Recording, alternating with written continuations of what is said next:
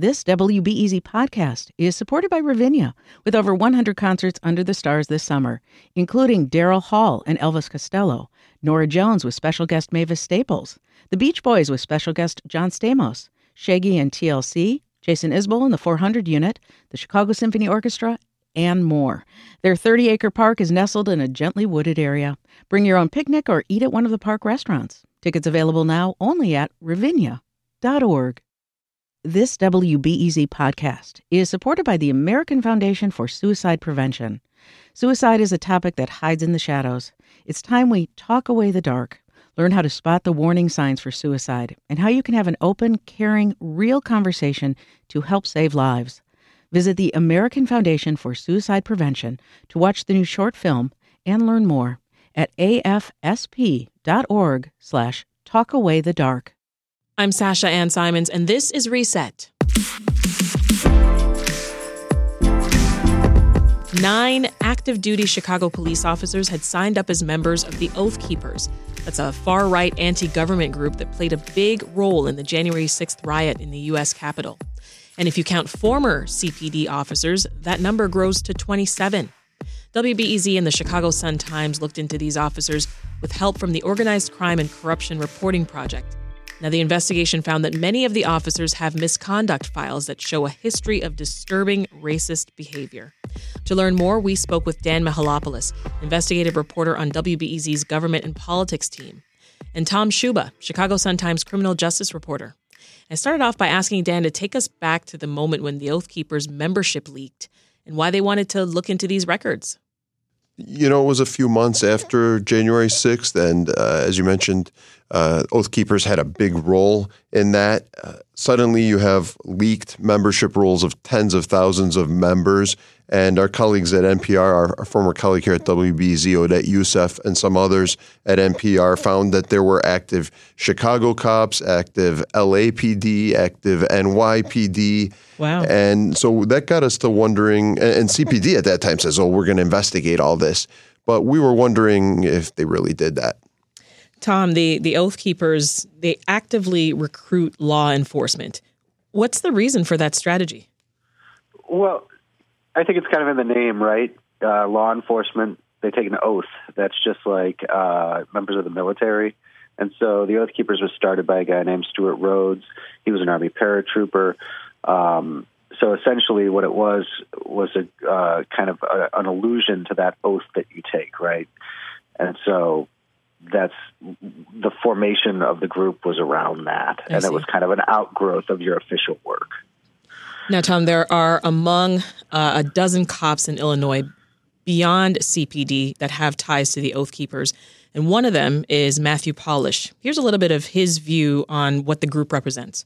I believed they were pro-law enforcement. I believed they were pro-fire department and pro-military. At the time, I had about 4 years on the job. I thought they were, and I also thought they were, like Illinois at the time was not a concealed carry state. I thought they were helping to bring concealed carry to states that did not have it at the time. What do you make of that description? He says pro-law enforcement, pro-military, Dan. Yeah, that's a UIC cop. It's a campus cop at the University of Illinois, Chicago. And, you know, he was confronted just last year. The Anti-Defamation League, a leading Jewish civil rights group, brought to the attention of the UIC campus police chief that there's an officer there and told him what all the Oath Keepers are about. But when they brought him in there, like he said there in the clip, he said he didn't know it was an anti-government group, did not know it was an extremist group, and did not participate in their activities and had not been a member for a very, very long time. And Tom, for the person listening who still might not be connecting the dots, why is membership in the Oath Keepers so concerning?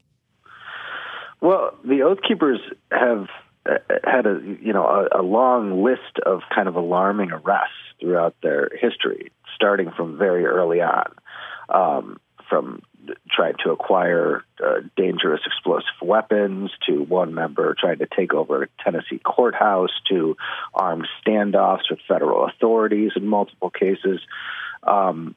This is a group that has taken on the government head on, and it's based on them advancing their own ideology. You found that many of the cops on the Oath Keepers membership list worked in the Special Operations section, which, as we know, disbanded. So remind us what that unit was and why it disbanded, Tom. Well, the SOS is one of the largest scandals in the history of the Chicago Police Department, and it was based around basically a group of officers working as a robbery crew and targeting drug dealers, but also just average Chicagoans. And the purported ringleader of the group, Jerome Finnegan, was ultimately sent to prison for a dozen years because over a plot to kill a colleague. Mm. You looked into police misconduct files, Dan, and that led you to some Chicagoans, and they talked about how their lives were impacted by some of these officers. I want to start with Deborah Payne's story. Give us her experience with Sergeant Michael Nowacki. So, like I told you, when we found out a couple of years ago that there were cops who are Oath Keepers, for me, the bigger question was, what kind of cops are they? What kind of interactions have people in the community had with officers who would subscribe to this sort of ideology, who would align themselves and support such a group? Because these are dues-paying members. That list listed people who actually signed up, paid their dues, and told them why they wanted to join and what they could bring to the group. And in the course of pulling hundreds of misconduct cases against these officers. I mean, we filed more than 200 open records requests with the CPD and other agencies. We came across Deborah Payne, who was a person in Englewood, a community activist, before Christmas a few years back, wanted to help some poor single moms, some homeless single moms and their families, their children, collect some gym shoes and different things to give those kids some Christmas gifts, and sent out an email to people that she knew in the community. Mm-hmm. One of them, who she met at a community policing meeting, ironically designed to improve relationship between the public and the police, was this Sergeant Michael Nowacki. And when she wrote to him, he wrote back, "You're a goof." And she replied, "Why would you do that? And why would you say something like that about me when I'm trying to help some poor people?" And he said, you don't know about me. I don't care about inner city poor people. Wow. I'm not concerned about inner city poor people. This was on official Chicago police email. Well, let's hear a clip from Deborah herself. He's working in a neighborhood like this, and he can verbally talk down on the neighbor. What about the oath he made to serve and to protect, regardless where he was at? So, Dan, she also makes the point that, someone who would react like that and say something like that with that level of callousness and join a group like the Oath Keepers, they're carrying a gun and they're patrolling the streets of Englewood. Yeah, I think she's a person who had good experiences with the police, actually, she told me, before and since that. But that was such a negative experience. It happened in 2007. She felt so bad. She was reduced to tears when we found her and interviewed her about this, and she bravely talked about it. She was very scared to make a complaint, but she went and made a complaint together with another community activist. And their point was, if this officer has that kind of attitude toward the inner city poor people, and again, we're talking about Englewood here. So in her mind, we're obviously talking about a predominantly black community. Why is he assigned there? Why did he want to become a police officer if he doesn't want to serve the diverse communities of Chicago? He was suspended. He admitted he did that. It was on email, like we said. 3 days is all he got. 3 days. 3 days suspension, which he already had 150 hours of comp time at that point, and he used a bit of that to cover the suspension. So it was less than a slap on the wrist. Continued to police and is still policing in the city of Chicago. Wouldn't call us back, by the way. I'm going to stick with you for another moment here, Dan, because special education teacher Brandon Forbish's story, that one really stuck with me because it shows this long-lasting psychological effect that a bad run-in with a cop can have. Brandon Forbish is someone that we also found looking through the misconduct files of these officers who turned up on the Oath Keepers list. The officer that he made a complaint against was John Necessi Paruk. Brandon Forbish was leaving a church in Austin on the west side one night. He lives in the south suburbs at the time, goes the wrong way down a one-way street. We know how many one-way streets there are in different parts of Chicago, and if you're not familiar with the neighborhood, gets pulled over. The ticket was dismissed, but before he got a ticket, he says that Officer Necessy Paruk subjected him to a barrage of racial slurs, all sorts of racial slurs. He filed a report that night with his pastor, Ira Acri, but it was dismissed. Necessy Paruk denied it, said there was no video or audio evidence. His partner said he didn't hear anything. And Brandon Forbish is left, as he put it, discombobulated by the fact that there were no consequences there. And we come back to him years later, and he's still very traumatized by it. He told the investigator, and we found a recording of his interview when he made a complaint, saying that the incident had left him afraid of white cops in particular. Mm-hmm. Something we've heard before, for sure, from other black men in the city and just across the country. You talked with Chicagoan Jaron Mitchell, too. And what he said was, when he learned that the cop that he had a previous bad experience with was a member of the Oath Keepers, that was the, quote, missing piece. Yeah, what do you mean? Actually, his experience was in the south suburbs with an Illinois State Police officer, one of these dozen other officers outside of Chicago that we found on the Oath Keepers list. And it's a Illinois State trooper named Matthew Dumas, who went to his house looking for Jaron Mitchell's brother after he fled a traffic stop on a highway. And he said, my brother's not here. His grandmother backed him up, said, my brother is not here. Takes Jaron Mitchell into custody, cuffs him, puts him in the back of the car and detains him until they realize that's not the car they're looking for, and they got the wrong guy. And Jaron Mitchell was a top athlete at a high school in the south suburbs, a state champion in track, had just committed to playing Division I football at Northern Illinois University. He sued because his knee was injured, and the state eventually settled with Jaron Mitchell for $210,000. He missed a lot of his the end of the season, and it really hurt his career at NIU, where he had been very, very highly recruited. Mm. Tom, what kind of disciplinary action was there for these officers? I mean, Dan already mentioned the 3 days for that one that dealt with Deborah. Well, we found very little disciplinary action, and this was something that the Department of Justice pointed out in a report after the killing of Laquan McDonald, that very few disciplinary cases result in sustained findings and discipline. In a case that specifically targeted a few officers involved with the Oath Keepers, there was no action whatsoever. And actually what the department determined was that simply joining a group like the Oath Keepers doesn't violate any departmental rules. You talked with an officer who said that he felt alienated by the Oath Keepers culture. So tell us more about Bienvenido Acevedo and why he now feels targeted for his decision to become a member of the group. Well, Bienvenido Acevedo was nice enough to talk to me and talk to me about his history with the Oath Keepers, which I think was important for our readers to understand some of the things that the officers told us about why they got involved and how they view the group now. He was pulled in by a handful of CPD officers. As we saw in the data, seemed to be fairly common that there was recruitment among officers.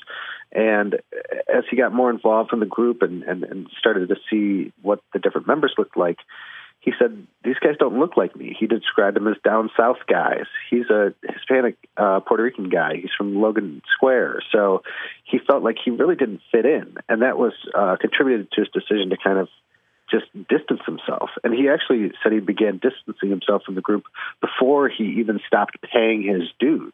He continued to be paid or to be charged on his credit card, but he wasn't involved with the group anymore, he said. He said he wasn't reading their literature. So he was definitely an interesting kind of case study here.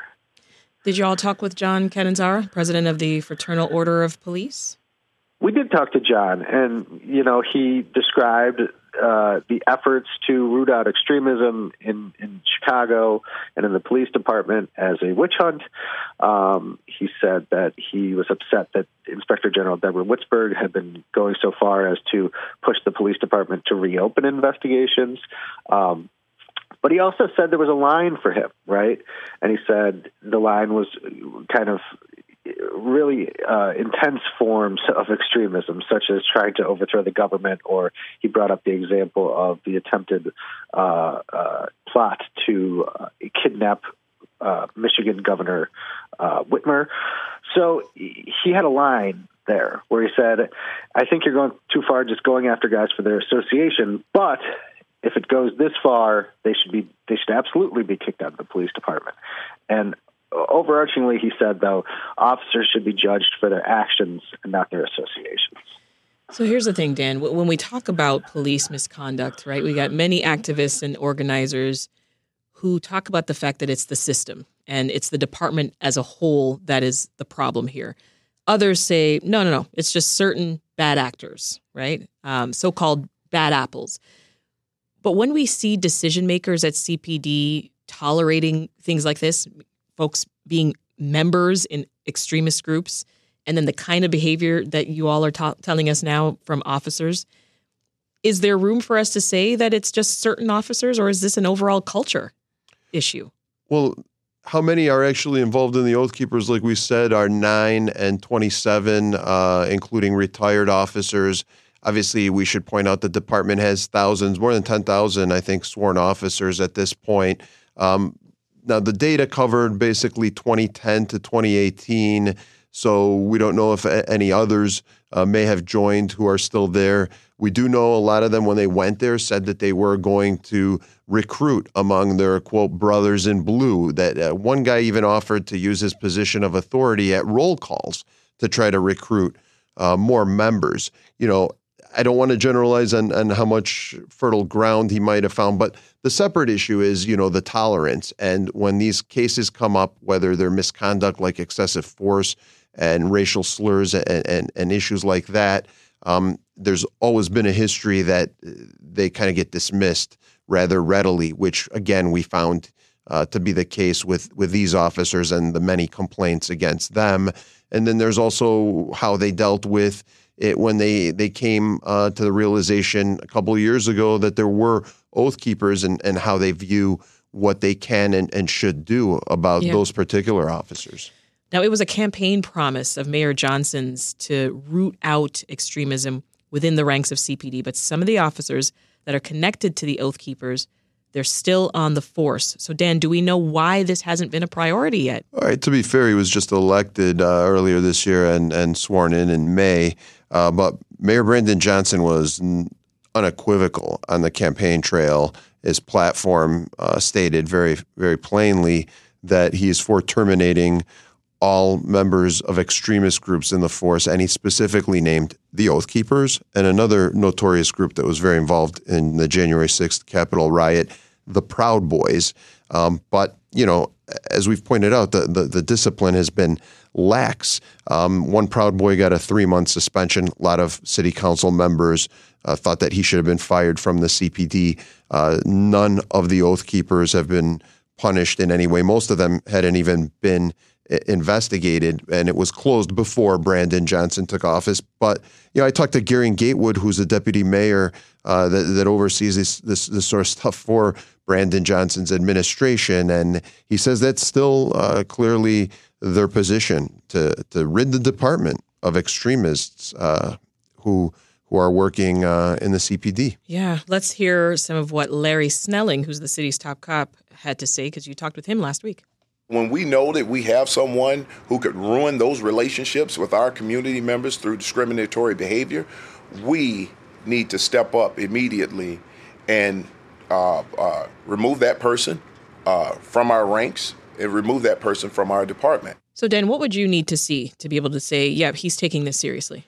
Well, for one thing, when we went to them last week and said, you know, they closed the investigation that they had opened a couple of years ago, quite a long time ago, about a year ago.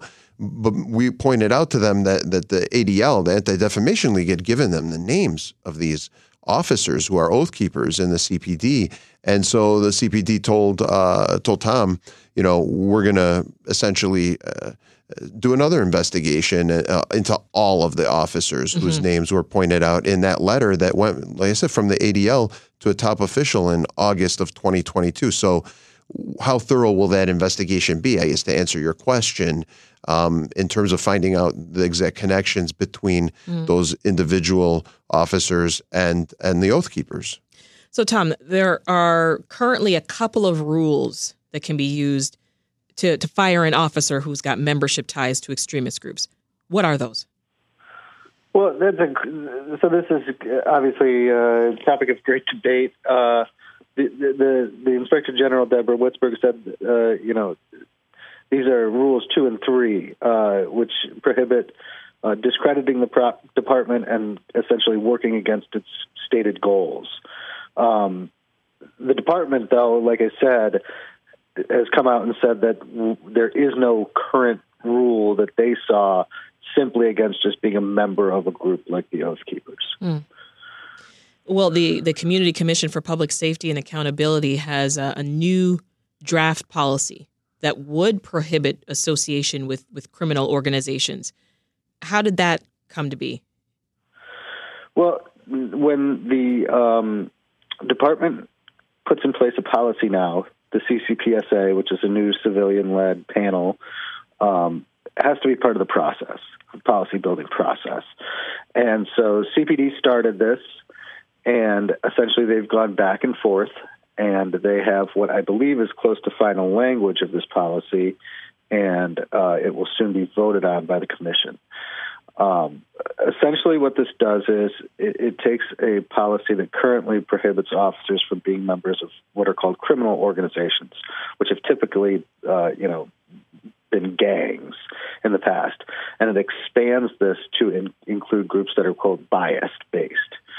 And there's a range of different points that can qualify a group for being a biased-based group. And so this would seemingly sweep up groups like the Proud Boys and like the Oath Keepers because there's specific language dealing with things like attempting to overthrow the government. So soon, most likely, we will have this policy in place that will give people a clear impression of what groups you can and cannot be a part of as a member of the Chicago Police Department. And on top of that, the Bureau of Counterterrorism will compile a list of these groups and keep it internally. Now, Dan, Tom brought up the city's Inspector General, Deborah Witzberg, there. Something that she also said was that rooting out extremism and investigating the officers who are members of this group, that it's part of getting, quote, the police force we deserve. Can you explain a little bit of that for us? Right. Deborah Witzberg thinks this is a really, really important issue. You mentioned before the police union and John Canzero told Tom that these are goofy witch hunts to investigate these officers. But Deborah Witzberg has been very assertive in saying that CPD has really dropped the ball on this. She's urged them in the handful of investigations into extremist ties to cops. She's urged them to reinvestigate. And, she disagrees with the CPD's notion that membership in and of itself is not a fireable offense. She believes that Rule 2 could apply, among other rules. That was the same rule, by the way, that was used. We have a fascinating sidebar story that we published today. I think a really long forgotten but interesting chilling chapter of Chicago history when they found out that the head of the Ku Klux Klan in Illinois 55 years ago was a Chicago police officer and that he was recruiting other police officers. They actually used that rule to drum them all out of the department, to get them fired or force them to quit in other cases. They literally sent an undercover cop who was recruited himself into the KKK and reported back to Internal Affairs, and then they busted them, within a matter of months. So there are ways to be more aggressive about this sort of issue, and I think that the nonchalance of the department in the last couple of years with this issue contrasts with the way they reacted very sharply in the 60s. And so as part of your reporting, Tom, you all uncovered this letter that the ADL, the Anti-Defamation League, sent to then First Deputy Superintendent Eric Carter. This was back in August of 2022, and it showed that 8 members of CPD were on the Oath Keepers membership list. That then sparked CPD into opening a new investigation. What do we know about the parameters of what and who they're going to be looking into? Well, we don't know much about what the scope of the investigation will be or the targets of the investigation. But what we do know about this letter is that it appears to show, really put a fine point on the tolerance that we observed in investigating this, right? When this letter was sent to First Deputy Superintendent Eric Carter, who was the number 2 official in the police department, who later went on to be the interim superintendent for a time, the police department was already in the middle of a confidential, high-level investigation of 3 officers over their alleged ties to the Oath Keepers, right? They get this letter from the ADL.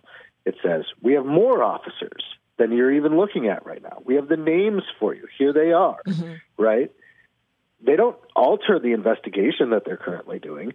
They don't even add this letter to the case file of that investigation. And what they wind up doing is, within a few months, is closing out that investigation without finding any wrongdoing whatsoever. And until we got the letter through FOIA and we asked about it, they didn't do anything about it. And now they're saying they're going to do something about it. Whether they will is yet to be seen. But initially found no wrongdoing. All right, well, leave us with this, Dan, because I know that there are several parts to this. You also looked at connections to the Oath Keepers on the state level. Take this last minute here to tell us what your next piece of reporting will be about.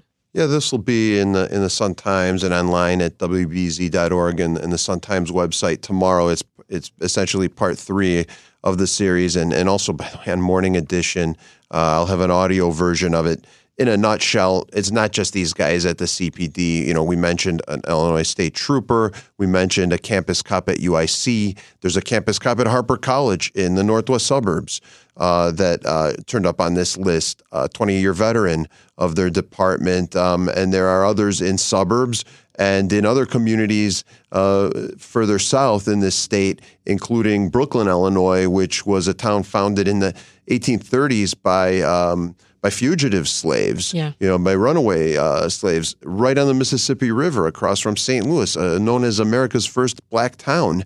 And there's an officer there who's an Oath Keeper.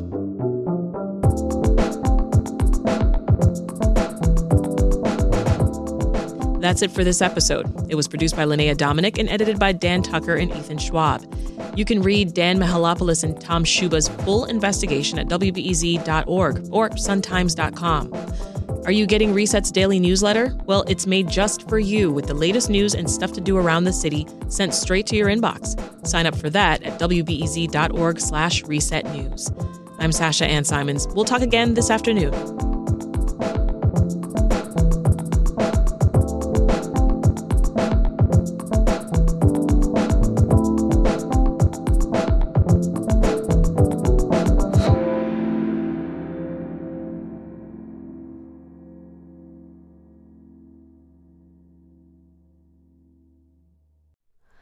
Hi, it's Terry Gross, the host of Fresh Air.